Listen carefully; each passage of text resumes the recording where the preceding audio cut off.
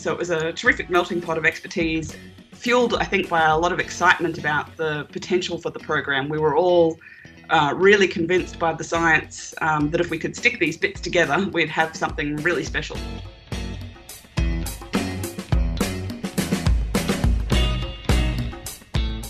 Hello and welcome to the MTP Connect podcast. I'm Caroline Jewell. Today we celebrate a milestone research discovery that could lead to a treatment for conditions like Parkinson's and Alzheimer's disease, motor neurone disease, and even asthma. The innovation was developed out of the University of Queensland in partnership with Trinity College in Dublin, and the startup company spawned by the research, Inflazome, was recently acquired by Roche in a deal worth around $600 million. It's one of Australia's largest ever biotech deals. And to discuss this achievement, I'm joined by Professor Kate Schroeder and Professor Ian Henderson from the University of Queensland's Institute for Molecular Science, or the IMB. Professor Schroeder is a co-inventor of the IP behind Inflazome and Director of the Centre for Inflammation and Disease Research at IMB. Professor Henderson is IMB's Director. Welcome, Kate and Ian. G'day, Caroline. Lovely to meet you today. I'm going to kick this chat off with a question to you, Kate. Can you take us back to the start of the Inflazome story and how this research partnership came to be and this focus on inflammation? Like everything, it's a bit of a funny story and it all really centres around people. You know, there's no ability to do science without people.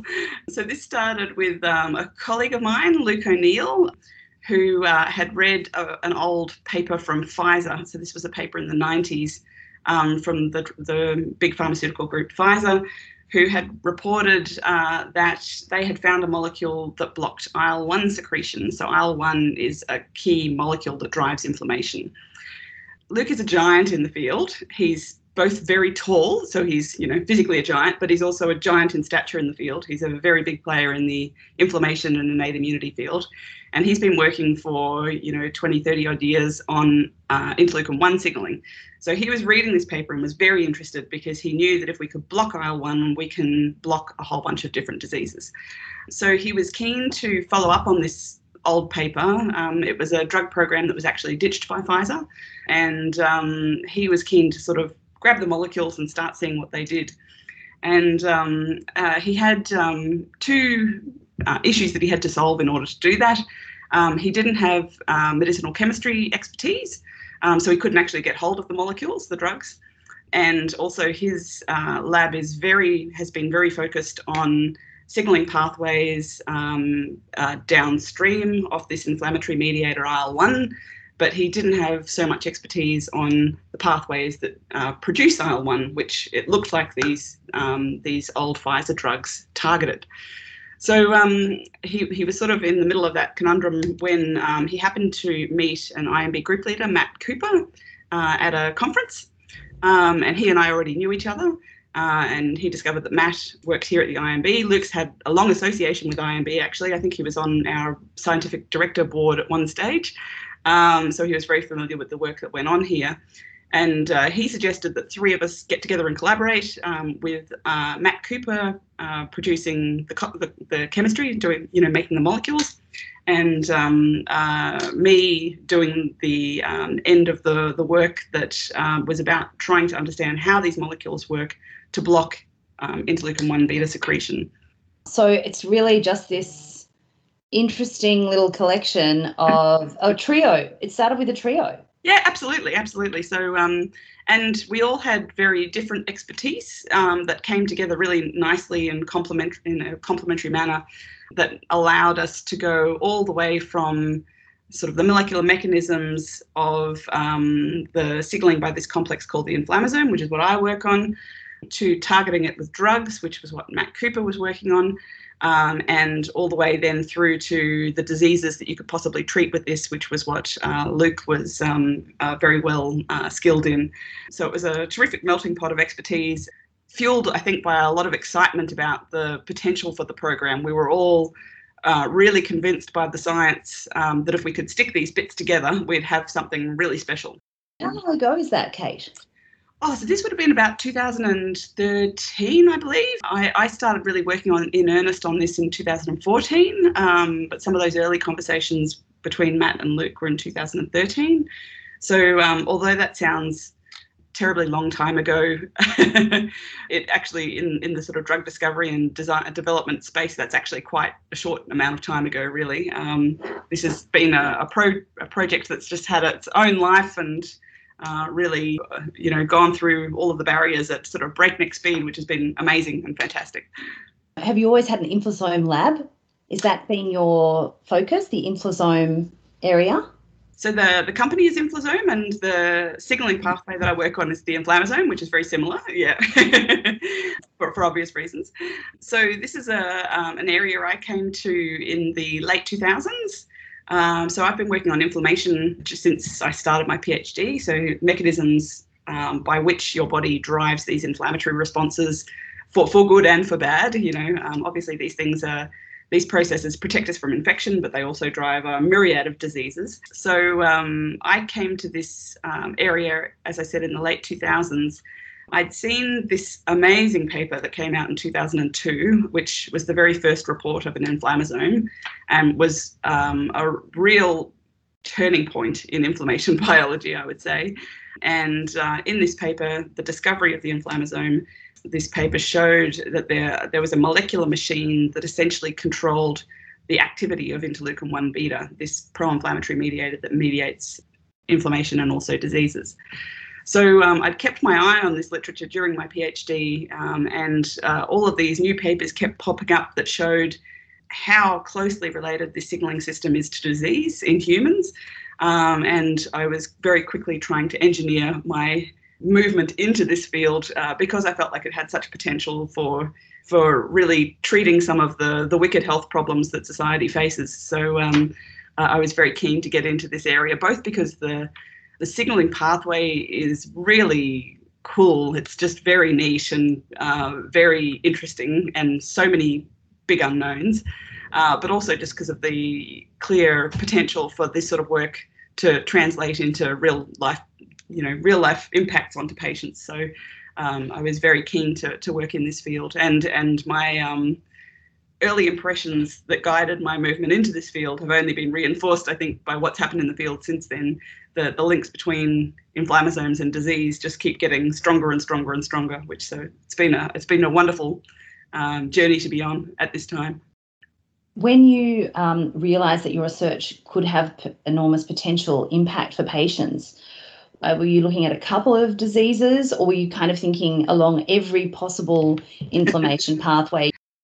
So when I joined this field, I was thinking more about your sort of traditional inflammatory diseases, things like arthritis, these genetic diseases of autoinflammation. So there are these diseases where you have a mutation in an inflammasome protein which causes it to be overactive, and these patients have terrible bouts of inflammation. It's essentially like they've got the worst possible flu you could ever have, but they have it every 2 weeks for their entire lives, and this can be so severe that these people die in late childhood or early adulthood. So without treatment, that is. So I was thinking more of these traditional inflammatory diseases, but what we now know is that there are a whole bunch of other diseases which are not the ones that people immediately think of when they think of inflammatory disease. People think of arthritis, inflammatory bowel disease, these sorts of diseases. But I'm talking about things now like cardiovascular disease, atherosclerosis, and what's been really interesting in the last, say, 5 or so years is the really strong links that have come up between inflammation and neurodegenerative disease. Now, this was always studied by neuroscientists, neurobiologists, who were studying the function of neurons somewhat divorced from things like inflammation processes. But it's now become really clear that these are really central disease-driving processes that drive cognitive decline, neurodegeneration, and a whole bunch of different diseases, including Alzheimer's, Parkinson's, MS, motor neuron disease. So very exciting stuff. And that is a really exciting area for us because these patients have very poor treatment options and they desperately need disease-modifying drugs, and we hope that that's what we can deliver. So, Kate, you've sort of broadened out the trio, though, because I understand that the group behind the IP sort of grew to a slightly larger group. Can you tell us about that? Yeah, so initially it was the 3 labs. It was Luke O'Neill's lab in Ireland and his PhD student. His PhD student then graduated her PhD and came to postdoc in my lab, where she continued to work on the same project but in a different continent and a different lab. So that was Rebecca Cole, who's enormously talented and has really been the major driver of the entire endeavour across 2 different continents. And also Matt Cooper and a very talented then postdoc in his lab called Avril Robertson. She now runs her own group as a professor at UQ. So it was the 5 of us initially as the sort of core team who were working on this, who developed the initial intellectual property with our suite of patented molecules. And then the team grew again when we started the startup company Inflazome and raised funding for that. What was the catalyst for actually forming this a startup? And I will come back to this idea of international collaboration as well, but what prompted, to sort of formalise this into a startup? Yeah, there were a few different drivers for that, and they sort of reflect in part the competing demands of academia versus commercialisation, which many of your listeners will be familiar with. So at this point, we had an extremely exciting tool compound for which we didn't have intellectual property. This is MCC 950. And we were very excited because this was the first compound to show proof of principle that inflammasomes are druggable targets in disease and that drugging inflammasomes can change the course of a disease. And so we were very keen to publish that, but we didn't want to, spoil the potential commercial avenues for that.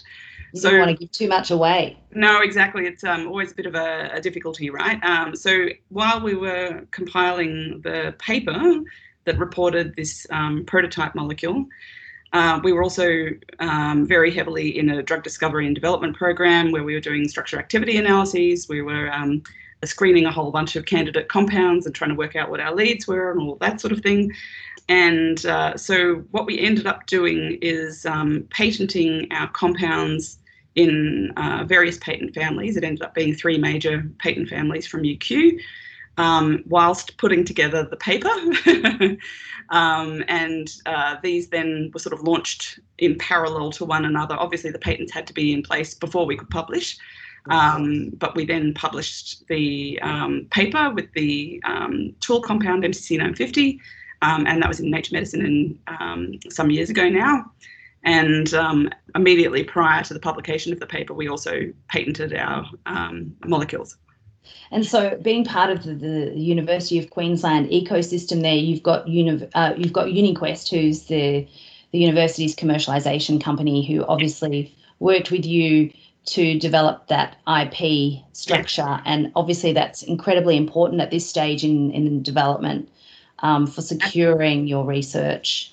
Yeah, so UniQuest are amazing. They've got so much experience in these sorts of endeavours. They've launched, I think, over 100 startups now and had more than 800 million investment into UQ startups. So I think they lead by head and shoulders. They lead the rest of Australia in this area. So they had an enormous amount of experience that they helped us with that process.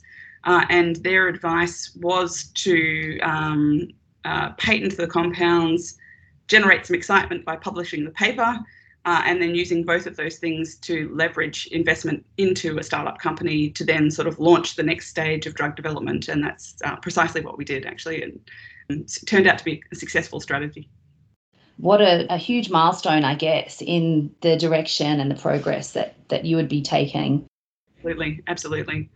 MTP Connect partners with UniQuest on a couple of our programs, the Biomedical Translation Bridge program and our Targeted Translation Research Accelerator for diabetes and cardiovascular disease. Mm-hmm. So that brings a huge amount of expertise to MTP Connect's programs in this area as well. So I'm interested in the idea of this international collaboration and what this can bring to a research team. And I wonder, Ian, maybe you could just weigh in on this about the importance of collaboration, international collaboration, getting the right team together. What difference can this make? for research discoveries? So I think that's a really great question. Is why do we collaborate and why do we seek out people from across the world? We'll all know from just our general working lives that we like to work with people that we like. That the people we can get on with, and so that's an important facet of collaboration. But collaboration is also expertise. Is bringing the right people in together that will bring the expertise together that will solve the problem for you. And I guess the international dimension gives you a way of thinking about problems that you might not think about otherwise. You get those different perspectives, of people looking at problems from different directions. Whereas your close colleagues might be a bit siloed into your own sort of thinking. So that's really the importance of being able to work across the national and international landscape. It's actually getting those multiple different perspectives. But Kate's obviously benefited from these amazing international collaborations, and I'm sure she has some perspectives herself. Yeah, for me, this particular collaboration worked so well because it was such a terrifically complementary mix of expertise. With my expertise on the inflammasome signaling complex, Matt Cooper's expertise on how to drug that with small molecules, he's a medicinal chemist, and Luke's expertise of how the inflammasome target cytokine interleukin-1 drives disease. Also, Luke is very well connected throughout Europe in venture capital and biotech. And actually, it was through his connections that we got our final investors. So we looked onshore for investors for some time and had a lot of interest. But we ended up raising 21 million in that first round of Series A funding. And that kind of money at that time was almost impossible to raise in Australia. I think it's getting more possible to raise that kind of money within Australia. But without Luke's connections, in Europe, it would have been extremely difficult to do that. Although the Australian landscape keeps changing, which I'm delighted about. What do you think is the key there around, this early funding is so important because it's like a kicker. It kind of just gives you that additional momentum, right, to really go further. And then it also acts as a leverage because it then attracts other investors, attracts interest, and that interest grows and perhaps investor confidence also grows. In our case, it was all of those things you've just mentioned, but also probably even more important was the fact that as soon as we published the Nature Medicine paper, all the drug companies, big and small around the world, suddenly sat up and looked at this and thought, oh my God, inflammasomes are druggable targets. This is amazing. We need a drug program on this. So suddenly all the big major pharmaceutical companies resuscitated their programs in this area and started trying to target inflammasomes. Biotech sprung up left, right and centre with competing aims to us. So we really needed a big chunk of money to get there first or to accelerate the program. Otherwise, if we had venture capital investment of 5 million or something like that, which sounds enormous, but in these sorts of terms is not, we just wouldn't have been able to get there fast enough. We would have been left for dead. In that kind of environment of extreme competition, we would only have been in with a chance if we had some really serious capital behind us, and that's why it was so important to get that early large investment. Kate, so the race is on. Suddenly, the international stage and Inflazome is the lead actor in this game. What do you do to suddenly have to fast track everything? Well, I'm fortunate that so once our intellectual property was licensed to Inflazome, my role then became not to be the sort of doer of the program, which I had been one of the doers until then. But I then joined the scientific advisory board of Inflazome to help steer the commercial program, which was a wonderful experience. And really the program then was driven by the people at Inflazome, Matt Cooper as CEO and Luke O'Neill as CSO, had recruited a really amazing team of people who were very skilled at exactly, this sort of endeavour. And they really drove the program further to get, as far as we have today.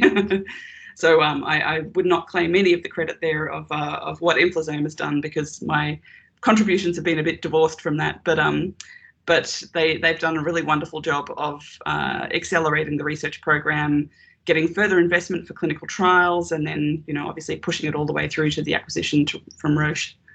How important is it to be a part of something like the Institute for Molecular Biosciences, where you are surrounded by other science and research teams working parallel but on other activities? Is there an element of a collective?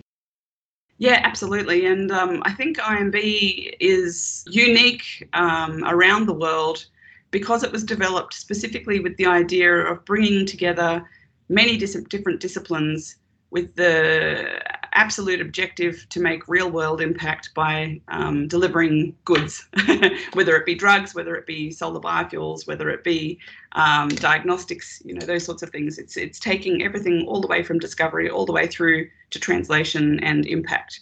And so that's always been the ethos of IMB. And not only is it structured that way and allows for those sorts of interactions, but it's really seeped into the ethos of the IMB that you try and take, if you can, your discovery research all the way through. And that's actually why I came to IMB, is because I was interested in being able to do that. I'm not a chemist. I'm not a electron microscopist. I'm not a, there's lots of things I'm not. But they are things that I can do within the IMB because of its multidisciplinarity and the amazing people we have in the building who are experts at all of these different things, and the collegial culture we have for collaboration. So it's been definitely the culture of IMB and the multidisciplinary nature of IMB has been really critical to this project. I would say it's also been critical to the project from the perspective that the IMB has really strongly supported this project. They supported me financially as I was becoming a lab head, and in part that was because they believed in my vision to bring to the clinic inflammasome inhibitors as novel therapeutics. So there was financial strategic support from IMB, and also I think it's IMB has amazingly high quality discovery science, and without really quality discovery science, your translational pipeline's doomed to failure. It needs to be grounded in really quality discovery science or fundamental science, basic science, whatever you want to call it. But you don't want to be translating something that doesn't have a solid foundation. So all of those things were really critical. Also, IMB's part of UQ, and as we've mentioned, UQ's commercialization company, UniQuest, are absolutely key to any kind of endeavour like this, for me anyway. They have so much expertise and they guided us all the way through and all the way through to these terrific outcomes. So for me, all of those things were key ingredients about the research environment that allowed this to happen. Ian, maybe I can ask you about leading this team at the IMB, and how do you keep this group sort of focused in terms of, the huge challenges that your research teams face? That's a fantastic question. If the molecule wasn't in Luke O'Neill's research, and so he went out to the people he knew and went off on a tangent from his research to develop something. And in many ways, that is the beauty of a place like IMB. It's people with diverse interests coming together, but to ask questions and to seek solutions to some of the world's wickedest problems. And the important thing for somewhere like IMB is to facilitate those people to pursue that research, to provide them with the infrastructure necessary to do it, to provide them with the time to actually think and pursue the research, and to enable that transition from the research through to commercialization. In IMB, I think we've actually done that reasonably well, from over the last 20 years when it was founded, in that 50% of the University of Queensland's IP actually comes from this building. So that's been an incredible success.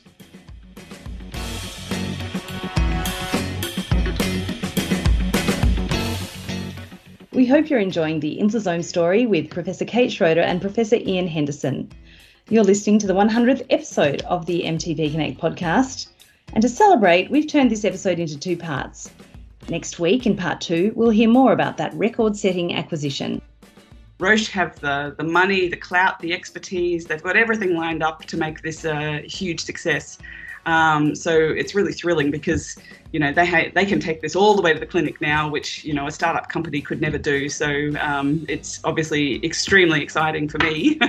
And there's also a lot of excitement from patients. I think there's, you know, we often get contacted by patients who are really keen to get on the next clinical trial, and they're very excited about the potential for these inhibitors to change to transform their lives, really. Make sure you subscribe so that you don't miss it. Until next time.